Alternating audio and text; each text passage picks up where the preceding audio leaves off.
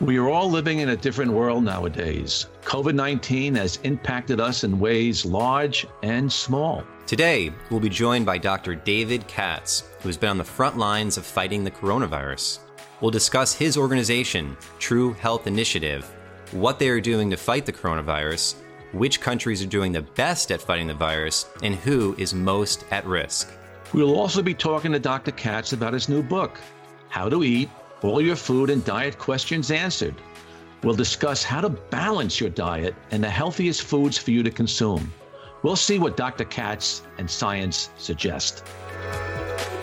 Welcome to Be Healthistic, the podcast that's more than just health and wellness information. It's here to help you explore your options across traditional and natural medicine so that you can make informed decisions for you and your family. This podcast illuminates the whole story about holistic health by providing access to the expertise of Drs. Steve and Drew Sinatra, who together have decades of integrative health experience. Be Healthistic is powered by our friends at Healthy Directions. Now, let's join our hosts. Hi, folks. If you like what you hear today and you want to listen to future conversations on all things integrative and holistic health, subscribe to our podcast at BeHealthisticPodcast.com. Also, check out and subscribe to the Healthy Directions YouTube channel, which features video versions of our episodes, plus extra videos you won't want to miss. And finally, we have more with me, Dr. Drew Sinatra, my dad, Dr. Steve Sinatra, and other health experts at HealthyDirections.com. Well, welcome everyone to another episode of Be Healthistic. We have Dr. David Katz on the show today, and we're going to talk about two different things. One, COVID-19, as he's been involved in it for so long now, and he's been on television talking all about it, and also discussing his new book, How to Eat, All Your Food and Diet Questions Answered. So, David, I got to ask you the question right off the bat. When you wrote that article, that op-ed article in the New York Times, is our fight against coronavirus worse than the disease? When you were about ready to press send, did you have any hesitation? You know, to be honest, everything that's being said and all the strategizing about COVID should come with a bracing dose of humility, Drew, and I've felt that way every step of the way. And this is really unprecedented in living memory. It's the greatest public health crisis of the ages. People are comparing this to the flu pandemic of 1918, but we haven't had anything like this. And so the best you can do is look carefully at all of the available evidence, identify the gaps, and try to apply informed judgment. But yeah, I'm always really cautious about everything. So I thought twice about clicking send there.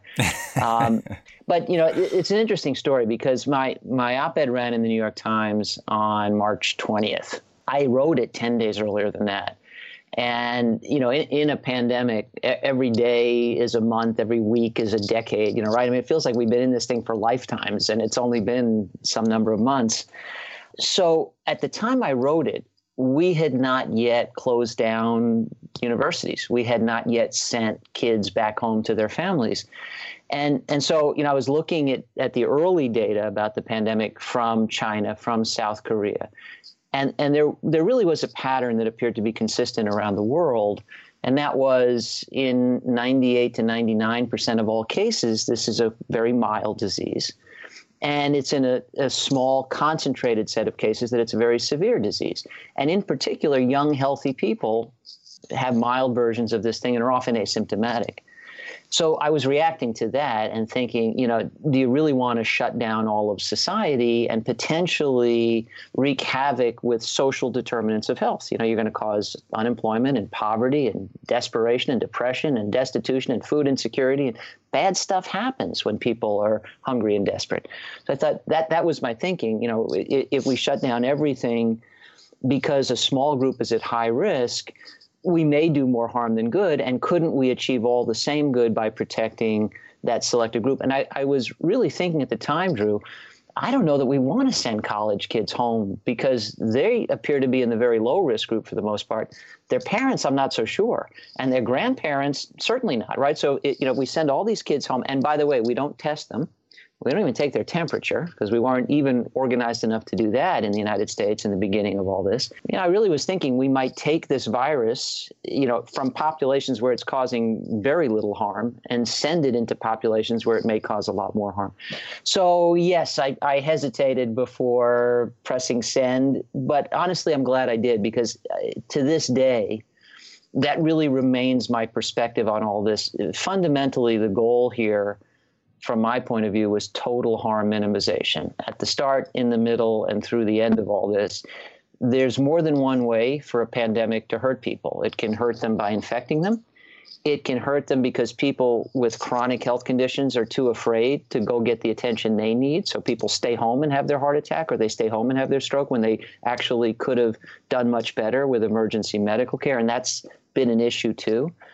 And it can hurt them because of the way society reacts with, tens of millions of people unemployed and all of those reverberations. So my thinking was we really want to be looking in both directions. What are all the different ways this can hurt people? What are all the different ways we can minimize those harms? Minimizing all of those harms is a good thing. It seemed a good thing when I did hit send, however trepidatiously. Still seems a good thing now. So David, taking what you just said, if you had to pick a country in the world who's doing the best job with this pandemic, what country would that be? Honestly, Steve, I would hybridize. It may be ultimately that Israel proves to be the answer, because one of the things they're doing, they've committed to representative random sampling of the population. And by the time this interview airs, some of the things we're saying are uncertain, may be resolved, and may have played out, right? So trying to read tea leaves here. But Israel has formally committed to representative random sampling of the whole population, an effort to identify who's at higher risk, who's at lower risk, and essentially do what I've been describing as vertical interdiction. So horizontal interdiction, keep everybody away from everybody, keep everybody away from the virus. Well, at the cost of shutting down society and tens of millions of people unemployed and so forth. Vertical interdiction says there's a high-risk group that can't get this thing. That, it's too bad a disease for them. It's potentially lethal to them. It can overwhelm the medical system. They've got to stay away from it. And then there's a large segment of younger, healthy people that, for the most part, will have a mild illness, and they can get through that. They can become immune. They can help us develop herd immunity, all clear. So it looks like Israel may be adopting all of that. While we're waiting to see exactly what Israel does, Sweden is 9/10 of the way there. So what my objection to the Swedish model is that I don't think they did quite everything they could to protect the vulnerable. So it's not just older people, it's not just people in nursing homes, it's also people with chronic disease. Honestly, I think Sweden could have had their cake and eaten it too if they said, all right, we're not going to shut everything down, but we are going to look very carefully at who's at higher risk and make sure we protect them. I still think that's the best way to go. So it's sort of a hybrid between Sweden, Israel. Some of the countries in Asia, arguably South Korea, which did a really good job of initial interdiction and then open back up. Singapore has done some of that as well, selectively exposing the population. So again, I really can't pick any one country that I think has completely nailed it, because what I would really like to do is say, let's look in our own population and identify which groups tend to get hospitalized, which groups tend to have severe disease. Who are all of them? Because again, it's not just older people. It's people with diabetes. It's people with heart disease. And then I think, Steve, you could do a really refined job of risk stratification. And you almost need individual risk calculators, which are available now, by the way. And so, essentially you enter all your numbers, my sex, my age, my height, my weight, my health status, and so forth. And here's my risk of hospitalization or severe infection.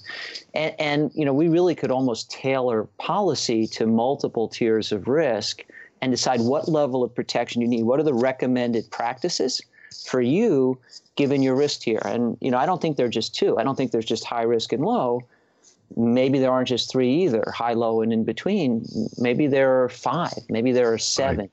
Yeah. And that ought to be data driven. And, again, there's some interesting models around the world, but I haven't seen any country thus far, at the time we're having this conversation anyway, do it exactly the way I think would be optimal in terms of minimizing total harm. But Sweden and Israel are standouts. So if you brought that down to an individual basis, would you say that the greatest risk would be an aging male with diabetes, heart disease, and overweight status? I mean, to me, see, diabetes, overweight status, and heart disease is like the triad that I would see in my practice, on a day-to-day basis. So, but the good news there is you can do a lot with, type 2 diabetes and with weight reduction, et cetera, et cetera. So basically, I think the message to be, if you're high risk, at least you can do something about it. Fix it. Amen. Fix it. That's right. Fix it. Yeah. So, Steve, and that's the message I think we need to get to people. I totally agree. I mean, I'm tempted to just say amen. Next question. I totally agree with you. So a few things. First, sex, hard to fix. Age, hard to fix. And by the way, I did 3 volunteer shifts in an emergency department in the Bronx. Yeah, I saw that. The calls went out for volunteers, and I want to be part of that. I want to chip in. It was a modest contribution. I did 3 12-hour shifts, but it gave me the frontline view. And quite simply, it was ambulance after ambulance from nursing homes for the most part. So we're talking about either younger people, so 60s, 70s, with really severe disease, or really old people with moderately severe disease. So people over 80 with heart disease, diabetes, dementia, et cetera.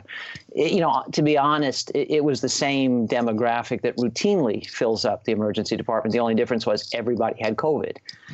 But exactly right. So there are the things we can't fix, age and sex, but then overwhelmingly, the contributors to risk of severe infection are the burden of chronic disease in our population that's been fixable. And I completely agree with you, Steve. There's never been a better time to focus on that because, in a sense, the human nervous system is hardwired to rapid threats, right? I mean, it's a product of evolutionary biology, the savannah. It's the fight or flight response. If it's coming at you in seconds or minutes, maybe hours, barely days, that's about as much as we can perceive. We are activated, we are triggered, and we want to do something about the threat. But, the things you just described, obesity, heart disease, diabetes, they're threats that play out over years and decades. We're completely oblivious, right? So you and I have a really hard time selling to the public the importance of preventive medicine, lifestyle as medicine, This is fixable stuff.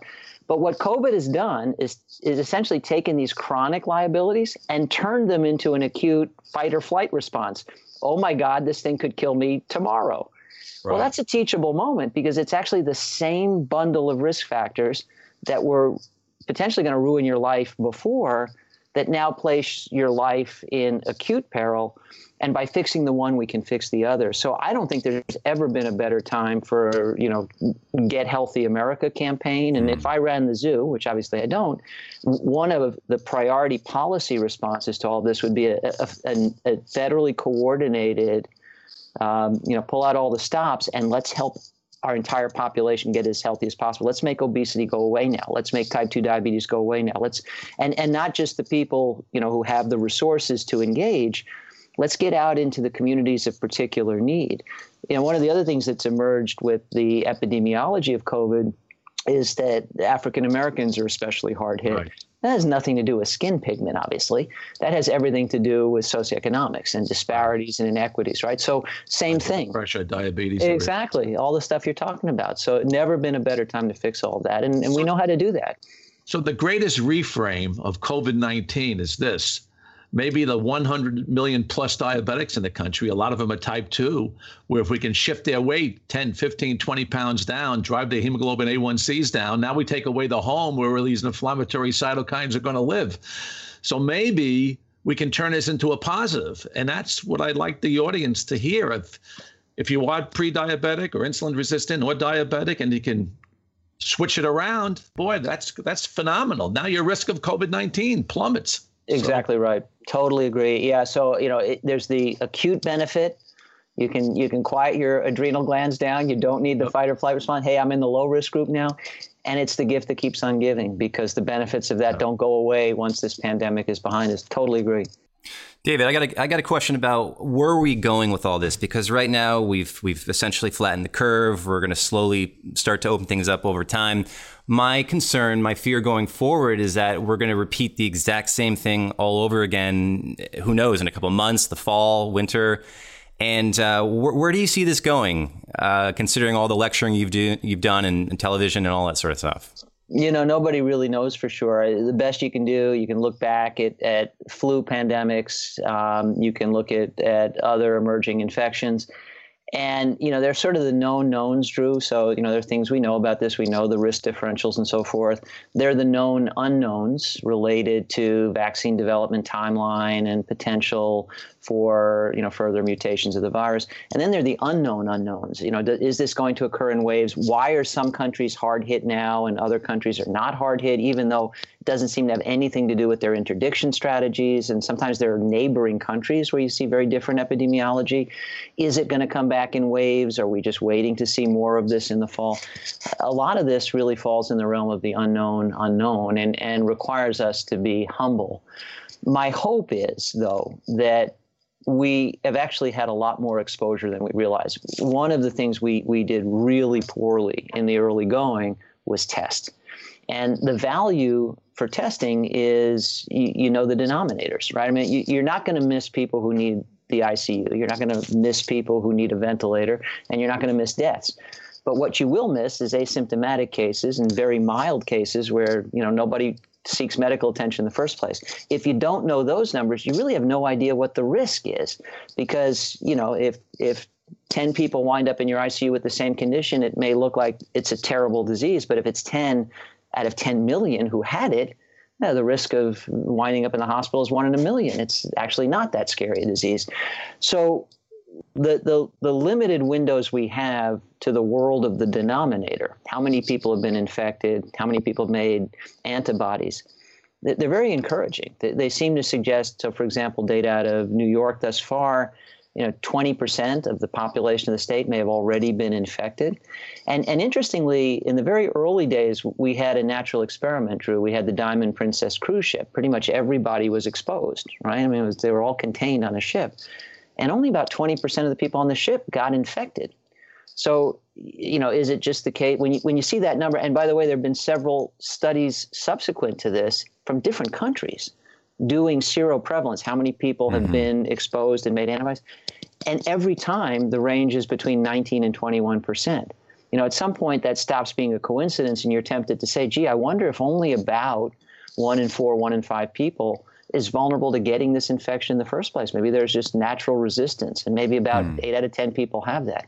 So if that's the case, if 7 or 8 out of 10 of us are not likely to get this infection at all, and the remainder mostly have mild or asymptomatic infection and make antibodies, there's the possibility, the very hopeful possibility, that we're actually much closer to herd immunity already than we realize, and there won't be a second wave because people vulnerable to getting this got it.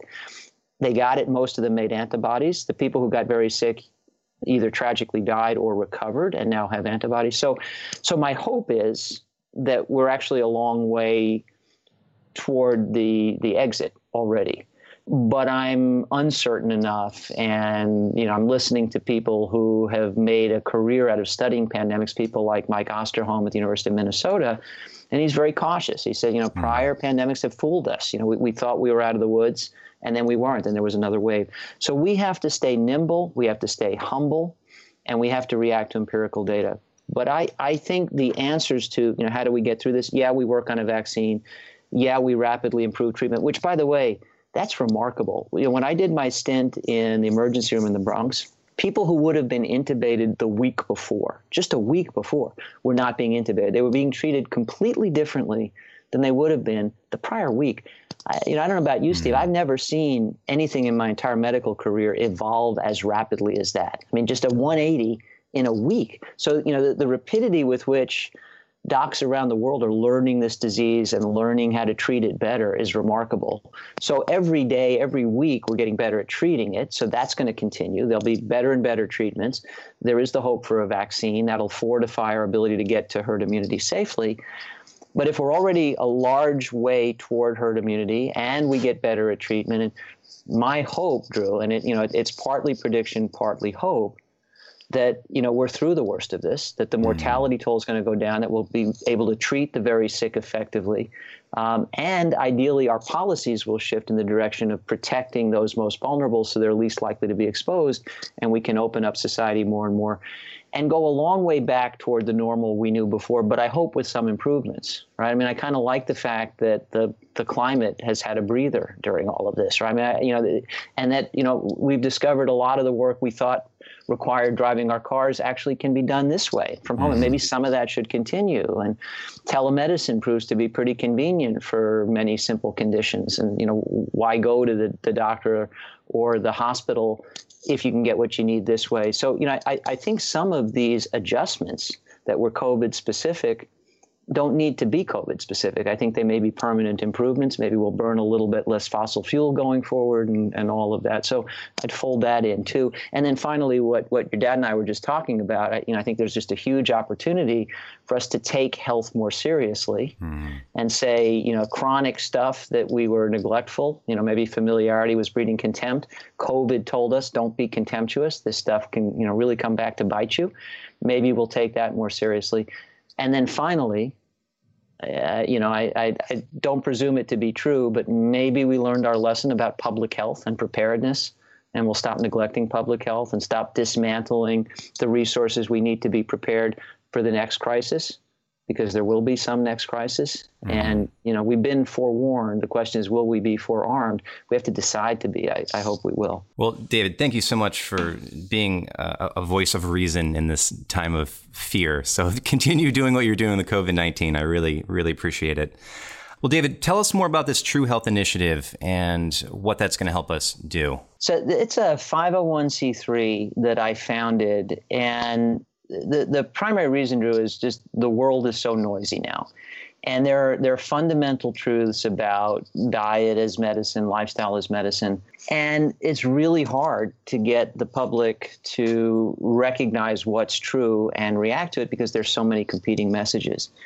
There was a time, not all that long ago, when one really authoritative person could capture the public's attention. I think of Benjamin Spock, for example, on the topic of child rearing, or T. Berry Brazelton. But that era has come and gone because we now have the blogosphere. Everybody's got a megaphone. Everybody can broadcast their opinion out into the ether and influence the zeitgeist. So, I was really frustrated by, 30 years in the trenches, studying diet and lifestyle, recognizing the power of it. And yet we just keep going in circles, doing silly things, right? Fad diet after fad diet. And, people can be talked into anything. And no matter how well schooled you are and no matter how reasonable you are, it's easy for the internet to turn every expert opinion into a ping pong ball. He said, she said, and the public stays lost and confused. So I thought maybe there's a way to amplify the signal relative to the noise by not just pulling people together, but pooling a diversity of voices. So I started asking colleagues that didn't tend to agree about stuff if they would agree to, I put a pledge together, these fundamental principles. Food, should be, as Michael Pollan said, food, not too much, mostly plants, right? So, whole food, minimally processed, plant predominant, all of that. The proposition that we could eliminate 80% or more of all chronic disease with lifestyle, that the public deserves to know that we actually agree more than we disagree. And one after another, colleagues said, yeah, I'd sign up for that. And the next thing I knew, I had several hundred people from multiple countries, and with their personal preferences ranging from vegan to paleo and everything in between, saying we agree. And then the True Health Initiative was born. And the idea was we were going to communicate those principles as a product of science, sense, and global consensus. We now have a council of directors, roughly 500 strong from 45 countries, really a who's who in public health. And the mission is to add years to lives, add life to years, and help save the planet, because there are very few healthy people on uninhabitable planets. So, frankly, we just turned our attention to COVID because it's been the issue that's mostly worrying people when it comes to years in life and life in years. And here, basically been taking advantage of my notoriety since I published in the New York Times and had such a prominent role in the media on this topic, and have collated a variety of materials from leading experts in risk modeling and mathematical predictions and so forth. And we pulled that all together and made that available. So effectively, the True Health Initiative in this situation has served as my base of operations to try and help collect and share credible expert material that can guide policy through this and can help inform individual decision making. We're trying, we want people to be realistic about this disease. Mm-hmm. If you don't respect this virus, it's going to kill somebody you love. It deserves respect. On the other hand, I think there's anxiety and dread out of proportion to the risk for most of us. And, we've been trying to reveal both of those elements. So True Health Initiative really has been a key aid to me in that effort. But our primary function, is to take tried and true information about lifestyle as medicine and make it common knowledge. That's great. I mean, we need more balance in this whole equation. And I love the fact that you're bringing lifestyle medicine into this, because we all know how powerful diet, nutrition, stress reduction, all these things are for our health. So thank you. Thank you. All right, well, let's shift gears and talk about your new book. Okay, it came out in March 2020. It's called How to Eat, All Your Food and Diet Questions Answered.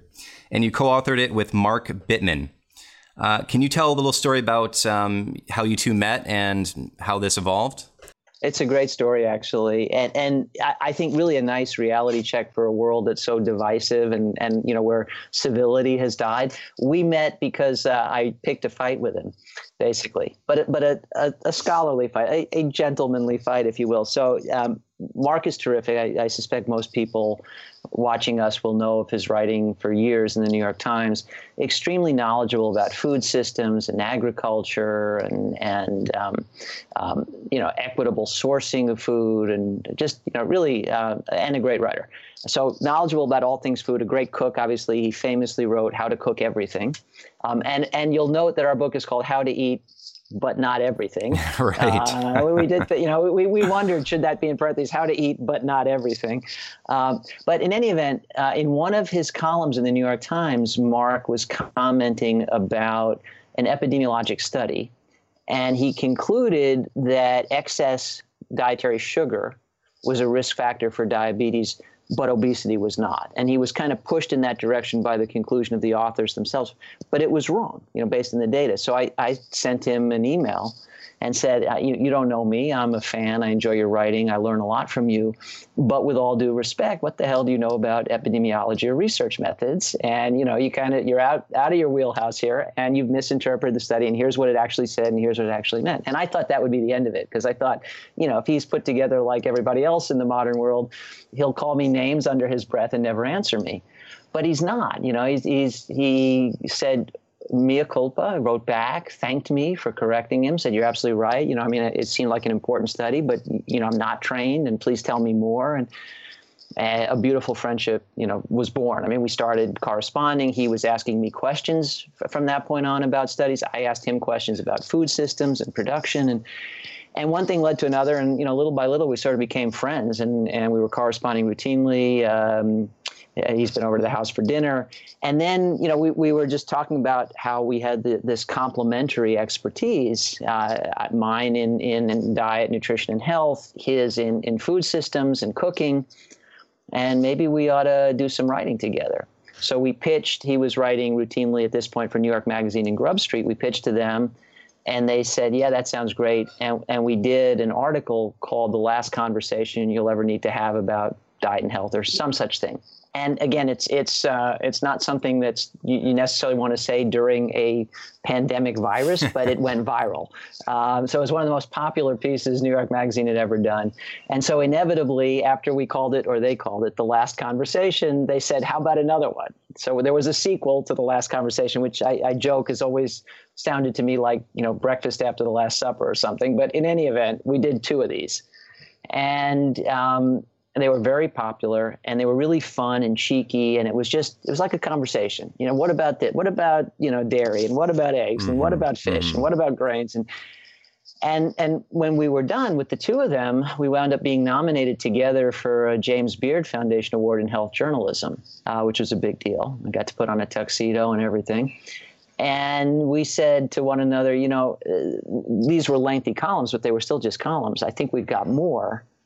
How about we do a book? Same style, conversational, pull up a chair. We're at the coffee table. We're just kicking it back and forth. So we pitched that to Mark's longtime publisher, Houghton Mifflin Harcourt, and they said something along the lines of, hell yeah.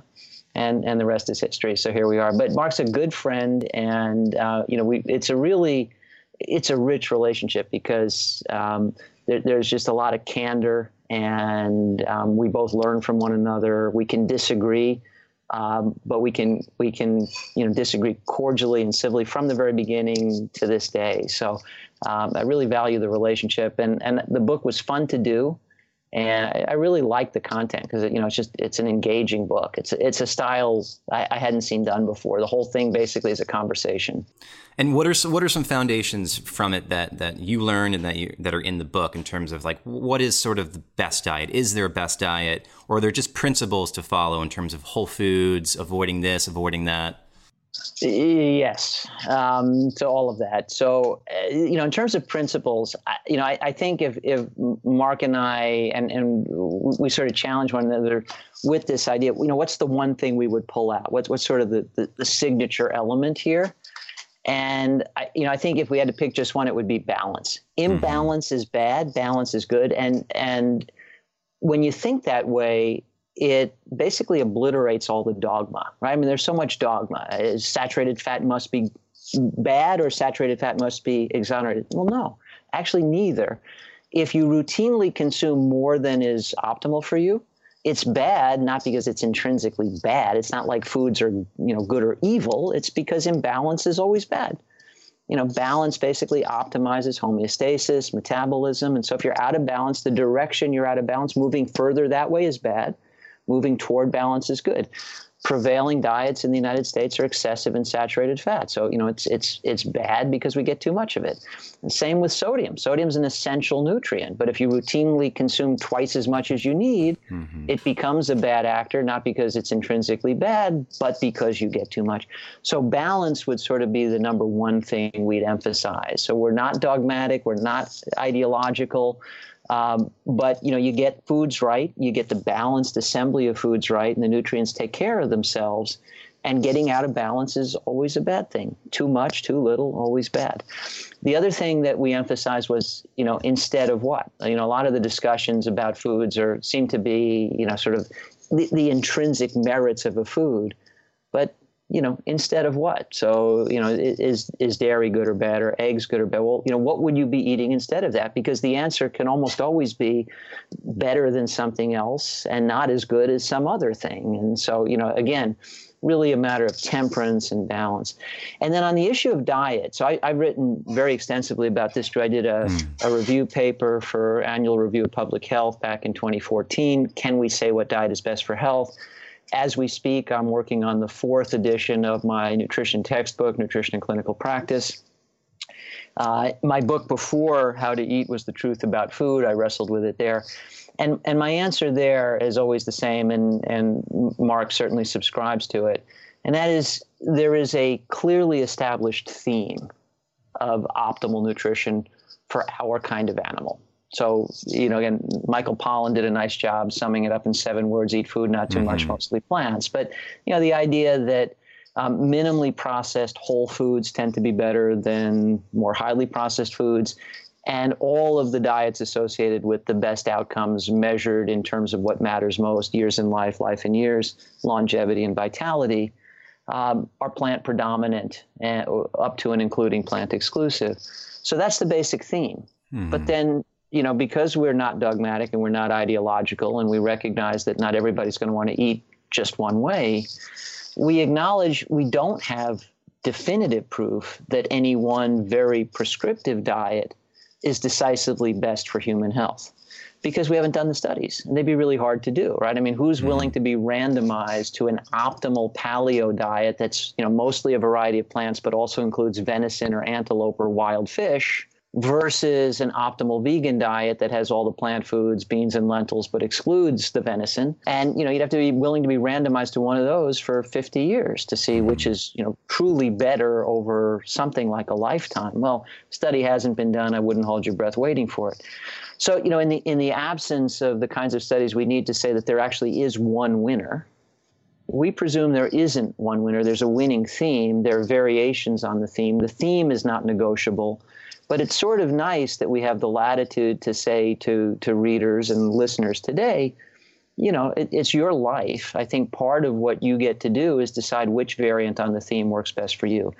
And then the final thing I'll say about, which diet is best is we didn't just look through the lens of human health. We also did talk about food production. Sort of a strong argument for locally sourcing food, especially if you're going to eat animal foods as part of your diet, local sourcing as opposed to factory farming, really important just in terms of how we treat our fellow creatures.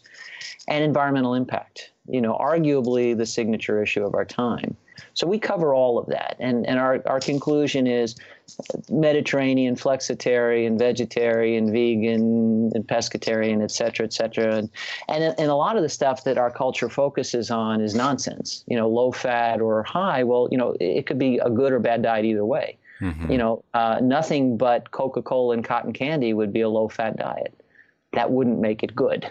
Yeah. Right. And pretty much the same is true with carbohydrates. So we say, a macronutrient threshold per se, which has, sucked so much oxygen out of the dietary discussions, doesn't reliably tell you if your diet is good or bad. So we emphasize the importance of foods, wholesome foods in a sensible assembly, get that theme right. And then, if you favor a low fat version of that, fine. If you favor a low-carb version of that, fine. Both of those can be done well. Just don't do any of them badly.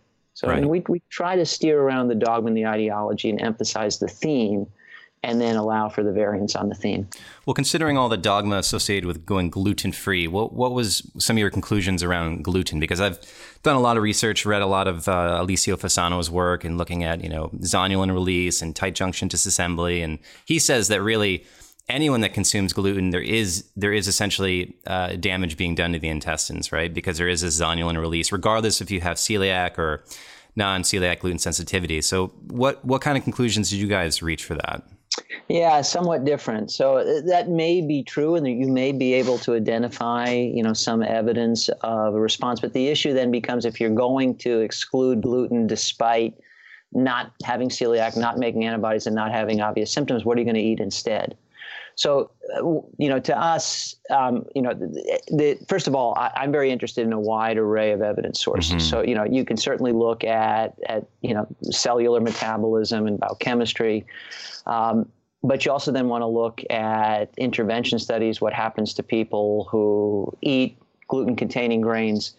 And you want randomized trials over time that look at effects on surrogate markers for major chronic disease, so glucose metabolism, inflammatory markers, lipid metabolism. And then ideally, you want observational epidemiology that tells you something about the biggies. Did you develop diabetes, yes or no? Did you have a heart attack, yes or no? Did you die prematurely, yes or no?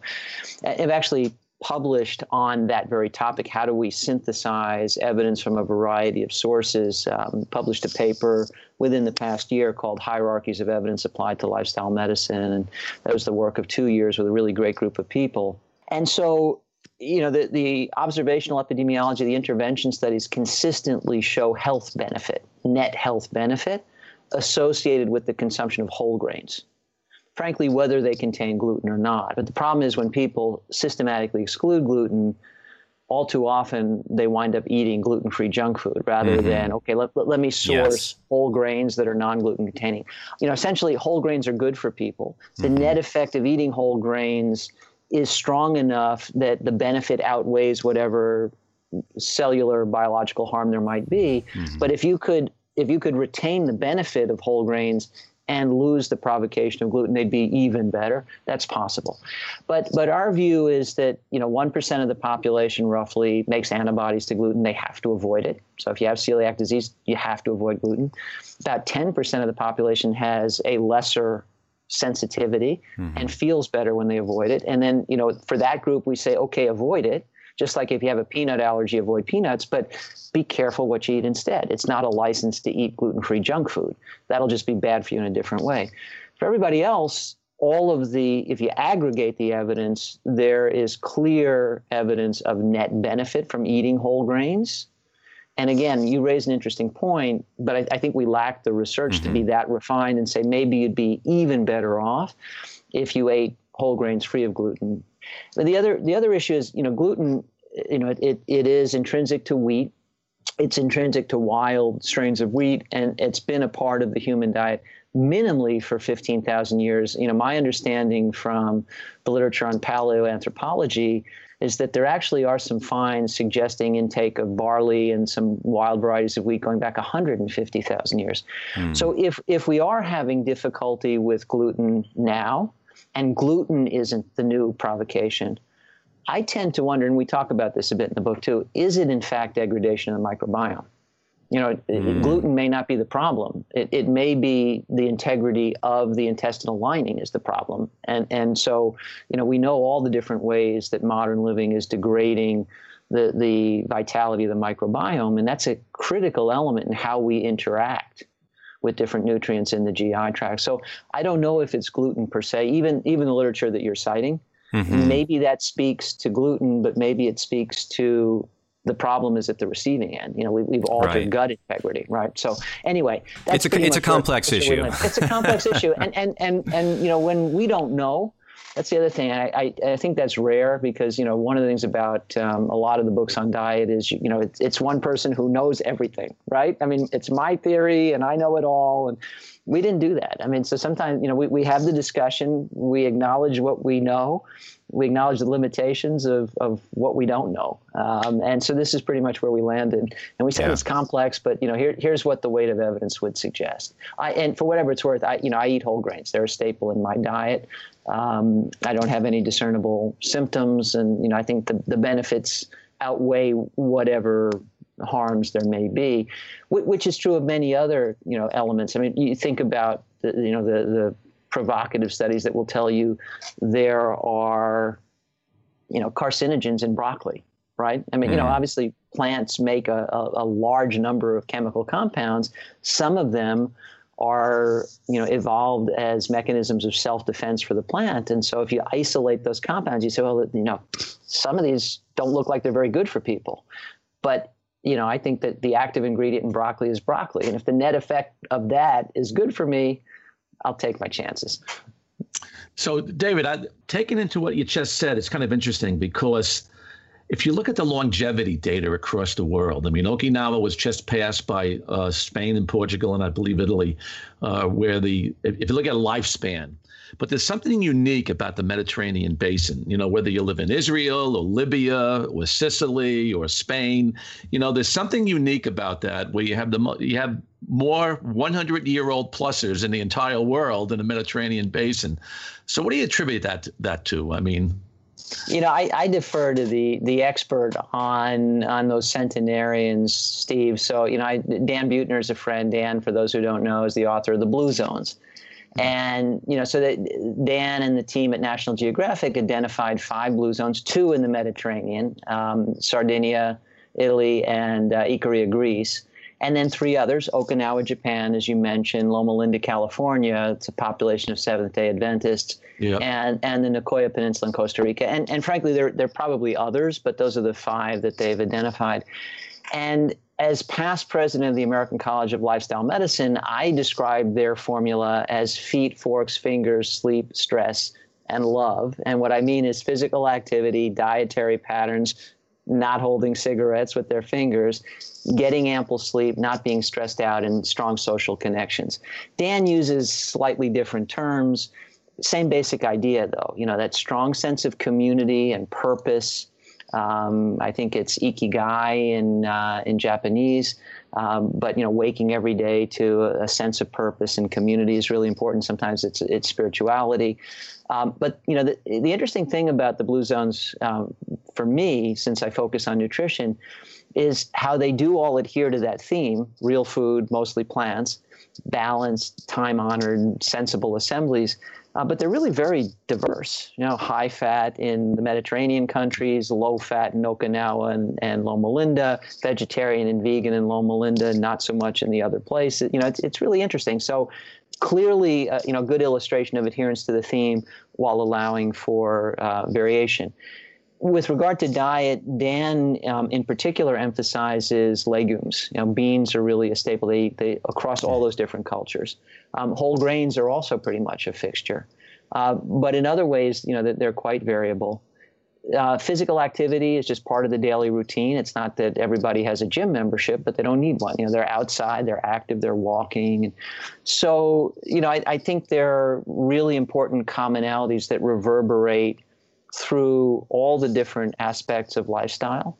And I think they're all really important. And it's extremely hard to get them all right in our crazy culture, right? I mean, it's stress and sleep and social connections. It's not just diet and exercise. Right. But those are really important. So, to the extent that we can imbibe the blue zone lessons and adopt elements, and I agree with you. I think you can look to the Mediterranean basin and say, look, minimally 2 out of 5 blue zones are in that part of the world. And there are probably more that we just haven't identified yet. So what is it we can learn? But the Mediterranean lifestyle is different from ours in lots of ways. It's not just that their diet's better. Right. And I to the extent that we can adopt the full Monty, we should. The sad thing, and I'm sure you know this, Steve, is given the way the world is shifting, instead of us adopting a Mediterranean lifestyle and a Mediterranean diet, no, we're exporting Coca-Cola, McDonald's, and Dunkin' Donuts to them. So, the question is whether these blue zones will persist. And one of the things we need to see is what happens in the aftermath of the pandemic. Maybe that disrupts some of these trends that were not favorable. Maybe it's a reset. And again, back to prior discussion, maybe there's some opportunity to make lemonade from the lemons here. Right. I was interested in your response because when I was researching one of my books years ago, I looked at the island of Crete in the Mediterranean, and there wasn't one recorded heart attack over a 10-year period. And being a heart specialist, and the island of Crete, I mean, they had a sizable population for not one heart attack for 10 years. So I looked at it, very carefully, and it's exactly what you said. It was a diet, it was a lifestyle, it was their afternoon lunches, it was men playing chess with one another. It was it was incredible. Yeah, amazing. You're absolutely right. It's the diet plays a huge role, but there's other lifestyle. There's other elements, yeah. But again, I think regardless of exactly what the active ingredients are, the value proposition for people in this country is that this number one cause of premature death in men and women alike is almost completely preventable. I mean, it's easy to say, really easy to say that 80% of all heart disease could be eliminated. But I think, Steve, you and I would dare say this disease could be eradicated. Coronary artery disease could kind of be like smallpox if we decided to make it so. Almost none of it needs to happen. There might be the very rare individual with some genetic polymorphism where, they're really very prone. But, at the population level, coronary artery disease doesn't need to happen. And so, I think we've got evidence from really diverse populations. It's not genes. It's not like, cretin genes protect you or Chimani genes protect you. No. Across a vast expanse of human variation, you get the lifestyle right, coronary disease does not need to happen. I agree 100%. It is a lifestyle disease. I think we'll wrap up here with our wellness wisdom, if you're okay with that. If you had one big pearl of wisdom for our listeners right now, for your book, How to Eat, what would that pearl of wisdom be? There should be no dogma on your menu. There really is no narrow prescription for the best diet. There's a theme, and there's room in that theme to do diet the way you want to do diet. And frankly, food should be a source of pleasure. And if I may just embellish it slightly, Drew, I'd remind people about a question I think we often fail to ask, and that is, what is health for? You know, it may seem, particularly, you know, you get a bunch of doctors together and we talk to you about health, and you may feel like, you know, health is a moral imperative. You should be healthy because we say so, but you know, that's not the point. Healthy people have more fun. You know, really, you do this because you want to do it. And when you think of it that way, when you realize that the reason to care so much about health is more years in your life, more life in your years, your life is just better, then you really don't want to give up the pleasure of good food for the sake of good health. You want to balance the two. And I truly believe you can. I think you can maximize the sum of pleasure from the enjoyment of eating and pleasure from the enjoyment of being vital. And you put those two things together, it's a winning formula. Well, David, from talking to you today, you are all about balance on all across the field there. So I love speaking to you about all this stuff. Thanks so much for coming on our show. Yeah, David, thanks so much. Yeah, it was a lot of fun. It was a lot of fun. Really a pleasure, gentlemen. Thank you. Thank you. I enjoyed it tremendously. That's our show for today, folks. If you have a question or an idea for a show topic, please send us an email or share a post with us on Facebook. And remember, if you like what you heard today and you want to be an active member of the Be Healthistic community, subscribe to our podcast at BeHealthisticPodcast.com or on Apple Podcasts or wherever you download your favorites. You can also find more great content and information from us and the Healthy Directions team at healthydirections.com. I'm Dr. Drew Sinatra. And I'm Dr. Steve Sinatra. And this is Be Healthistic. Thanks for listening to Be Healthistic with Drs. Drew and Steve Sinatra, powered by our friends at Healthy Directions. See you next time.